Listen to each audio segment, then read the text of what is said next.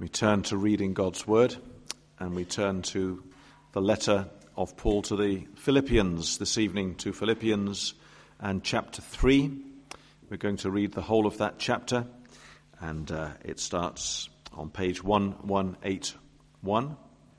The text on the screen is simply the sermon text, but we're going to read the whole of the chapter from verse 1, Philippians 3 and verse 1. Let's hear God's word. Finally, my brothers, rejoice in the Lord. To write the same things to you is no trouble to me and is safe for you. Look out for the dogs. Look out for the evildoers. Look out for those who mutilate the flesh. For we are the circumcision, who worship by the Spirit of God and glory in Christ Jesus, and put no confidence in the flesh, though I myself have reason for confidence in the flesh also. If anyone else thinks he has reason for confidence in the flesh, I have more. Circumcised on the 8th day, of the people of Israel, of the tribe of Benjamin, a Hebrew of Hebrews. As to the law, a Pharisee. As to zeal, a persecutor of the church. As to righteousness under the law, blameless. But whatever gain I had, I counted as loss for the sake of Christ. Indeed, I count everything as loss because of the surpassing worth of knowing Christ Jesus my Lord. For his sake I have suffered the loss of all things and count them as rubbish, in order that I may gain Christ and be found in him, not having a righteousness of my own that comes from the law, but that which comes through faith in Christ, the righteousness from God that depends on faith, that I may know him and the power of his resurrection, and may share his sufferings, becoming like him in his death, that by any means possible I may attain the resurrection from the dead. Not that I have already obtained this, or am already perfect, but I press on to make it my own, because Christ Jesus has made me his own. Brothers, I do not consider that I have made it my own. But one thing I do, forgetting what lies behind and straining forward to what lies ahead, I press on towards the goal for the prize of the upward call of God in Christ Jesus. Let those of us who are mature think this way. And if in anything you think otherwise, God will reveal that also to you. Only let us hold true to what we have attained. Brothers, join in imitating me, and keep your eyes on those who walk according to the example you have in us. For many, of whom I have told you often, and now tell you even with tears, walk as enemies of the cross of Christ. Their end is destruction. Their God is their belly, and they glory in their shame, with minds set on earthly things. But our citizenship is in heaven, and from it we await a Savior, the Lord Jesus Christ, who will transform our lowly body to be like his glorious body by the power that enables him even to subject all things to himself. Therefore, my brothers, whom I love and long for, my joy and crown, stand firm thus in the Lord, my beloved. Please turn back a few verses to verse 15 of chapter 3, where Paul says to these Philippians, "Let those of us who are mature think this way, and if in anything you think otherwise, God will reveal that also to you." We've spent 3 weeks so far thinking in the evenings about the subject of Christian maturity, about why it is really the great goal of the ministry of Paul and the apostles in the New Testament. It encapsulates what Paul is working towards as he pastors, ministers to the churches that he is concerned about. Oh, for that day when he will be able to present all these churches mature in Christ to God the Father. We've seen how we, as babes in Christ, but as hungry, growing children, should desire the pure milk of the word, that we may grow. We should want to mature. And we saw last Sunday evening how it is the very purpose of God himself that he will and surely must bring his people to maturity. But let's start now looking a little bit at what maturity really looks like. Can we find a real example of a mature Christian and say, look at this person. Take a good look at this person's life and character. Here is a mature believer. Well, the answer is that we can. We do so in this prime example of the Apostle Paul himself.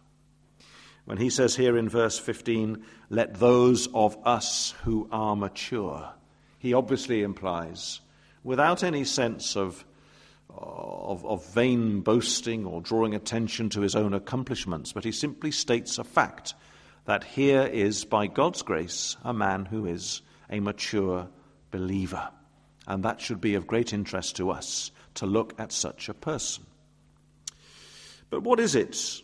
What feature is it of Paul that we particularly notice in this verse?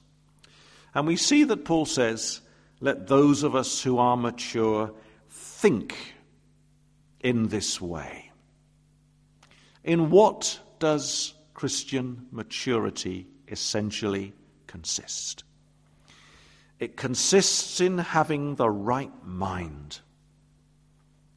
In another place, of course, Romans 12, verses 1 and 2, Paul talks there about us being conformed to the image of Christ and about our minds being transformed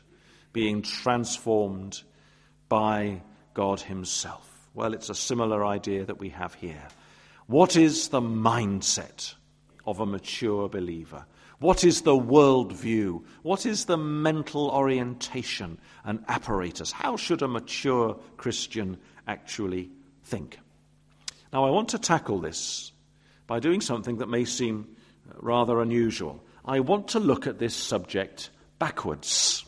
And you say, well, what do you mean backwards? Well, let me put it to you like this.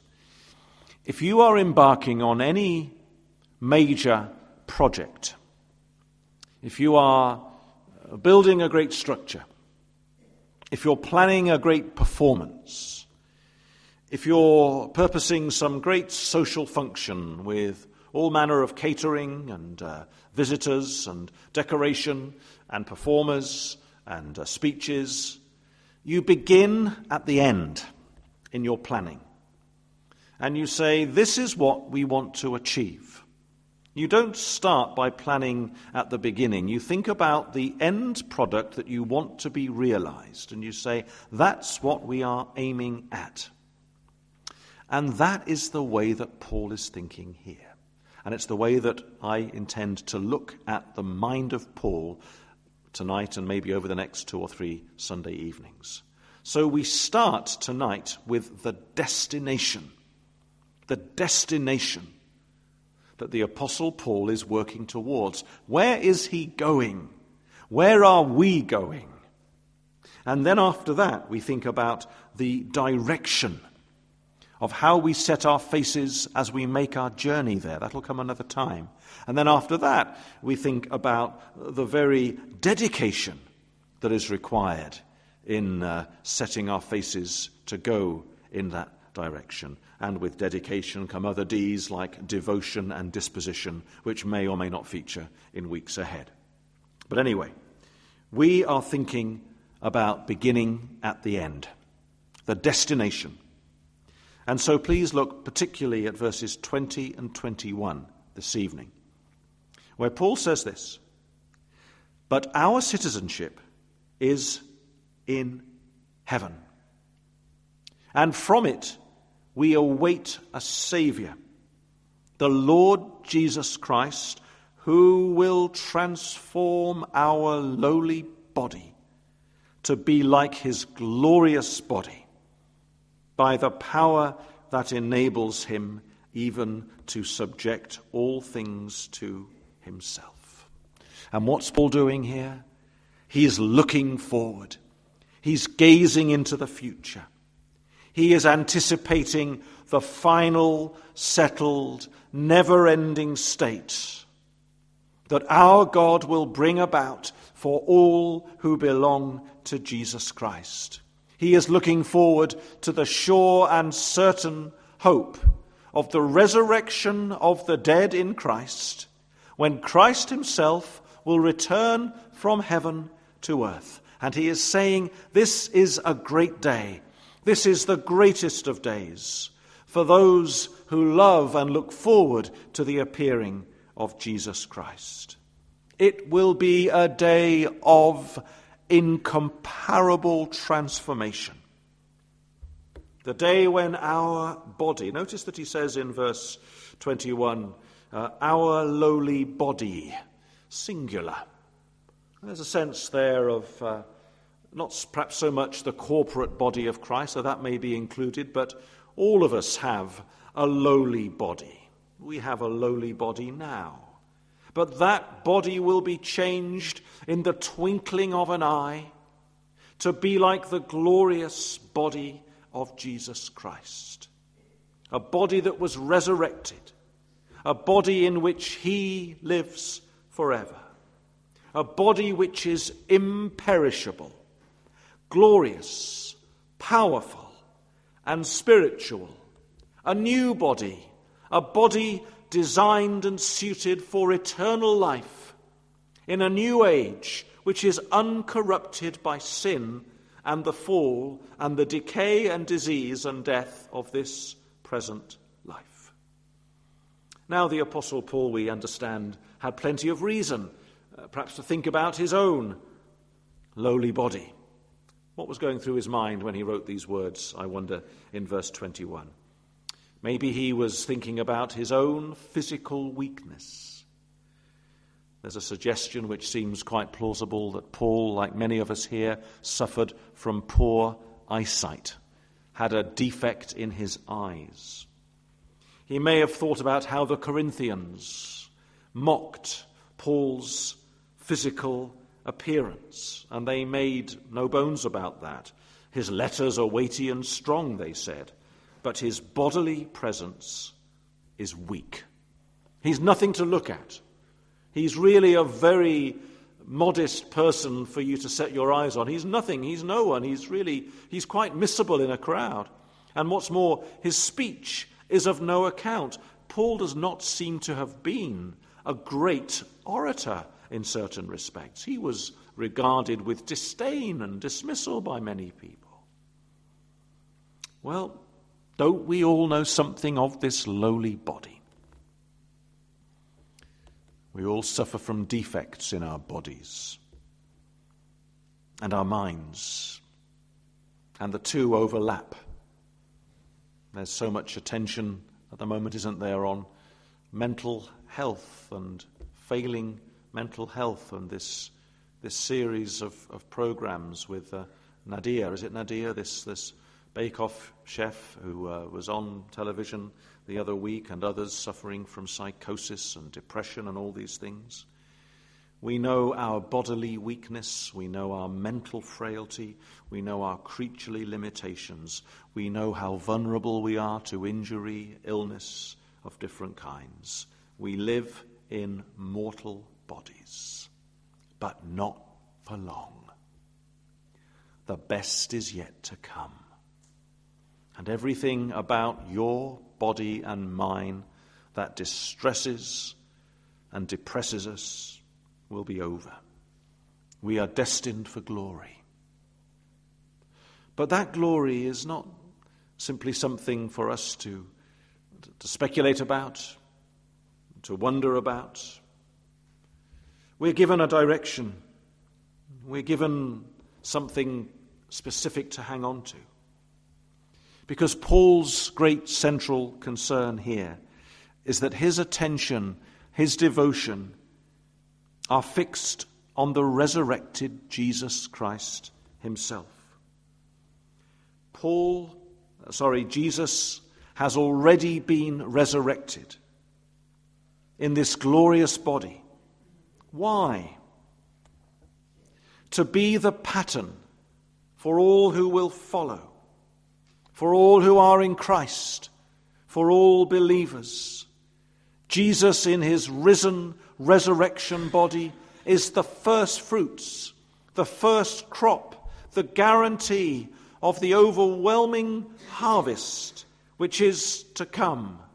And when he returns and is seen by every eye, then the dead in Christ will rise first, and they will in the twinkling of an eye be transformed. And then those who are left will likewise be transformed and caught up to be with the Lord forever. That's the destination that Paul is setting his eyes on, his weak, failing eyes, his poor body that seems to have been quite weakened in many ways. He's thinking it won't always be like this, and it won't be for you or for me either. The things we don't like about our minds and our bodies and our lives and our limitations, the things that we've gone to see the doctor about and we've taken medication for and we've had treatment and we wish that this problem would go away, and it will all be changed. There'll be no frailty because we will all be like the eternal resurrected Jesus Christ. That's the first great destination. And then the second one that we see, our eternal home with Christ. Our eternal resurrection body is like that of Christ. Our eternal home is with Jesus Christ. And notice what Paul says here in verse 20. But our citizenship is in heaven. What is a citizen? A citizen is a member of a city, somebody who belongs to that city, someone who identifies with that city, someone who has business in that city, somebody who moves around that city with familiarity and with pleasure and with joy and says, I know these streets, I know these squares, I know these buildings, I know these gates, I know these towers, I know these parks, I know these people, I know the mayor of this city, I know the politics of this city. This is my home. I live here. I belong here. This is where I lay my hat and find my home. And we all have, don't we? When I say the word home, some picture will come into your mind, something instinctive, something primitive, something almost visceral of what home means. I hear the word home and I can't help but think of driving along the A141 through Huntingdonshire up to Warboys, and you go over a little hill. It's a very small hill. There are very small hills in that part of the country. Then ahead of you, you've got the flatlands of the Fens, leading there through Chatteris to March to Wisbech to Kings Lynn to Peterborough to Ely, and you've got that whole area, and it's flat, and it's crisscrossed with dikes. It's very unattractive. It's full of tractors and crops, but it's home to me. Not lived there fully for well over 30 years, but it's still home to me in some sense. It's a place where one's roots are, where the earliest memories are. Associations, affections belong in our home. But is that our home? Substitute your own home, whether your home is Scotland or Wales or the Caribbean or Africa or Poland or Sicily or wherever you're from, or South Africa, whichever country you're from. But brothers and sisters, fellow citizens, we have a better home. The Bible says so. Our continuing city is to be with Christ. The American singer Michael Card, I don't know if he's still around, he's been around a long, long time. He has a line in one of his songs which describes Christians in this way: belong to eternity, stranded in time, and weary of struggling with sin. Well, we belong to eternity. And the eternal Lord is our home. The eternal Lord, where he is our destination, our hope, our greatest joy. To be where Christ, who is our life, is. And when he appears, we will appear with him in glory, and that will be home for us. When we are with Jesus, face to face, sitting with him, talking with him, being with him, and with us, all the saints, all the Grove Chapel people from all the centuries, and all the people who are faithful believers from every church across the world in every period of time. That's what we are looking forward to. We're not there yet. We won't be there in this present body either. Some of us are nostalgic for an earlier age, which has long since passed away, if it ever existed at all. Some of us think, if only I could return to 19 or 20, if you're younger, fill in the rest of the years. We remember endless, sunny, golden days of childhood, sweet innocence, smiles, laughter and song, and swimming pools and ice creams and holidays, more and more sunshine. Yes, without any dark, menacing clouds. But we can't turn the clock back. And even if we could and step back to those years, we would find that those days were not quite as sweet and innocent as we might imagine that they were. And then other people might think, well, that's not the way to go. You can't look back, look forward. But look forward in this life, in the here and now. We can realize some kind of utopia in this present world. We can dream of a happier, safer, more just, more equal, maybe more green and clean society, where poverty and war and suffering and misery have all been banished by some great political revolutionary process, the kind of ideas of men like William Morris and Engels and some of these people in the turn of the 19th and 20th century. A socialist utopia. Many young people will have these dreams. They might need time to entertain these dreams before realizing that they are only dreams. The young William Wordsworth, in the time of the French Revolution, those famous words of Wordsworth, "Bliss it was in that dawn to be alive, but to be young was very heaven." Oh, back in the 1790s, everything was changing. We were so excited about the future. But did it last? They're only dreams. They're only dreams. Anything in this world with sinful people under heaven now are only dreams. The Apostle Paul has learned to see that there can be no full, final, perfect world in its present state. We are all groaning in our frail, sin-sick, corrupt, mortal bodies.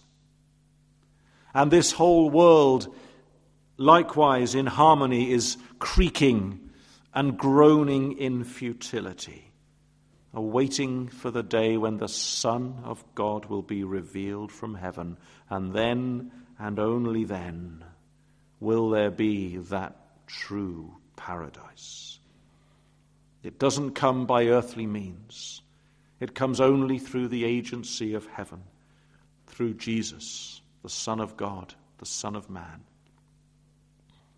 That's our glorious eternal city. It lies ahead. But we have a final point that we must see this evening, which is another part of our destination. Our complete salvation in Christ. Notice how Paul says also in verse 20 that from heaven we await a Saviour, the Lord Jesus Christ. Now stop and think about those words for a moment and try and understand, what is Paul saying here? We await a Saviour. We are waiting for a Saviour. Hang on a minute. I thought we already had been saved. I thought the Saviour had already come. Didn't you? Didn't the Saviour come to Bethlehem more than 2,000 years ago when the angels came and shouted and sang, "Glory to God in the highest, and on earth peace to men with whom he is pleased"? Wasn't that the Saviour?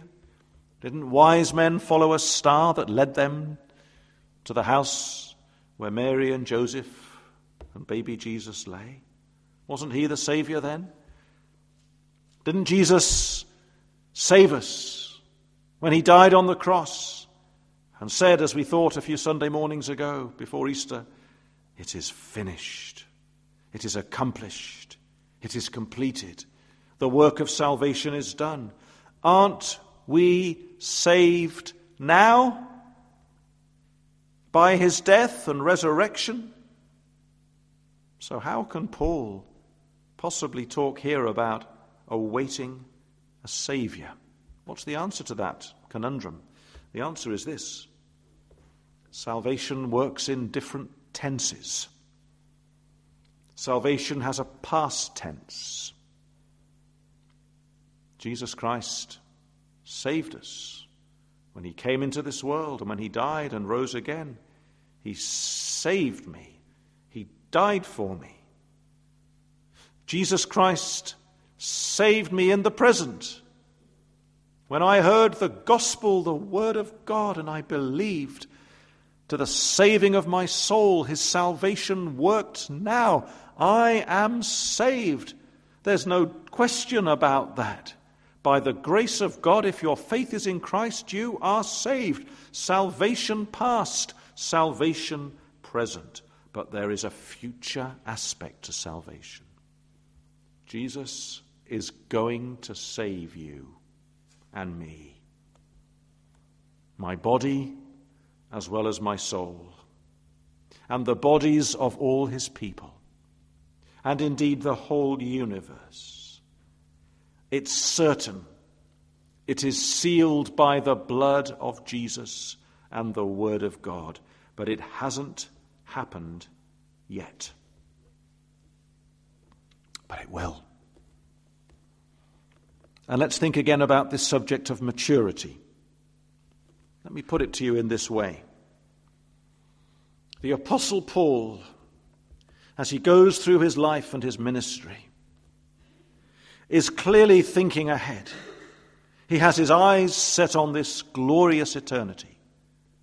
And he has his eyes set on what we might call future maturity, by which we mean a new creation where everything in the old creation that is spoiled and fallen and sinful and decaying and dying and all the rest of it has passed away, Paul's spiritual eyes are forever looking ahead to that future maturity. That is what we need to be doing. And what is Paul's attitude as he looks towards that future maturity? Well, next Sunday evening, Lord willing, that's what we want to look at. That Paul is craning his neck, that Paul is looking up, and that Paul is striving forward and pressing on and running on. He has his eyes on the goal. He has his eyes on the finishing line. He has his eyes on the trophy and the medal and the laurel and the victory parade. And that is what keeps him going. He's straining forward. He's pressing on towards the goal for the prize of the upward call of God in Christ Jesus. His longing eyes are fixed there. And that is what we can call tonight the attitude of present maturity. What is it to be mature now as a Christian? This is not by any means the only answer, but it is a very important answer. Present maturity is the spiritual mindset and orientation of a believer who is straining forward to what lies ahead. The author to the Hebrews really makes that to be his theme in so much of that letter, particularly in chapters 11, 12, and 13. Hebrews 13, verse 14 says this: "For here we have no lasting city, but we seek the city that is to come." What can we say about all those heroes of faith in Hebrews chapter 11, beginning with Abel and going through Enoch and Noah and Abraham and Moses and the judges that are mentioned, and David and Samuel and the prophets, and then those anonymous men and women at the end who are living in the caves and holes of the earth, who are subject to all sorts of privations and difficulties in this life, who suffer the way that they do. What is true about every single one of those men and women? It's what's true of the Apostle Paul here. His eyes are looking forward to the city that has foundations, whose builder and architect is God. For here we have no lasting city. Now let me just pause and say we do have a city. We do have a city. We are exiles in this city. You remember how the exiles in Babylon were told by Jeremiah, don't just sit there with your arms folded saying, well, we're away from Jerusalem, we're not at home, and what's the point of being here? We may as well just give up now. No, says Jeremiah, seek the peace of the city to which God has sent you. You're going to be there for 70 years, for a lifetime, and that's true for us. You live in London. Seek the peace of London. Contribute to London life. Get to know the streets and squares and parks and towers and people of this great city. There's so much to find here, but it's no lasting city. It's no eternal city. Seek its good, but always have your eyes fixed on where your real home is. And that's not London or any other city in this world. It's the heavenly Jerusalem. It's the celestial city. It's where your names are enrolled even now. It's where Jesus Christ is. It's where God and his angels are. And this is a mature attitude with which to live this life. Here we have no lasting city, but we seek the city which is to come. And finally, why do we seek it? Because the glory of this city is the glory of the Prince, the King, the Lord and Master of that city, the one whom we will see with our own eyes. The Lamb is all the glory of Emmanuel's land. Emmanuel, God with us. He came from heaven to seek and to save his holy bride. That like in all the best fairy tales, he might come and swoop her away and take her to the golden towers and the wide squares and avenues and boulevards and parks and paradises and ever-flowing rivers and orchards of the New Jerusalem, where she belongs, where you and I really belong. That's our home. Our home is to be with Jesus. That's why Paul says, for me to live is Christ. Paul, what do you mean by that? I mean, Paul, do you see Jesus with your own eyes every day of your life? Well, we know there were at least 2 occasions, weren't there, when Paul saw the face of Jesus. He saw him on the road to Damascus. And we read that Jesus came and stood by Paul as he was facing trial in Rome. And there were perhaps other occasions too, and Paul was taken up to the third heaven and saw indescribable things. But Paul, like us, for the most part, he walks by faith and not by sight. But it's faith for a time until we really go home. And then it's sight, sight, sight all the way. We will see him. We'll be home with him. That the face of Jesus, the smiling, welcoming face of your Lord and Savior, will welcome you home and say, well done, good and faithful servant. Welcome home, brother. Welcome home, sister. Come, you've come back. You've come to your wedding day and mine. This is your everlasting home. Here you belong. Here you will never depart. Here you will never have to leave me and bid a sorry farewell. This is your home and mine. For I, says Jesus, am delighting to be with you as much, far more than you are even delighting to be with me. This is what keeps the Apostle Paul going in his life and ministry, the mind, the heart, the attitude of a mature believer in Christ. For me to live is Christ, and to die is gain, when I will know Christ even more closely than I ever could during my earthly life. We'll pray together.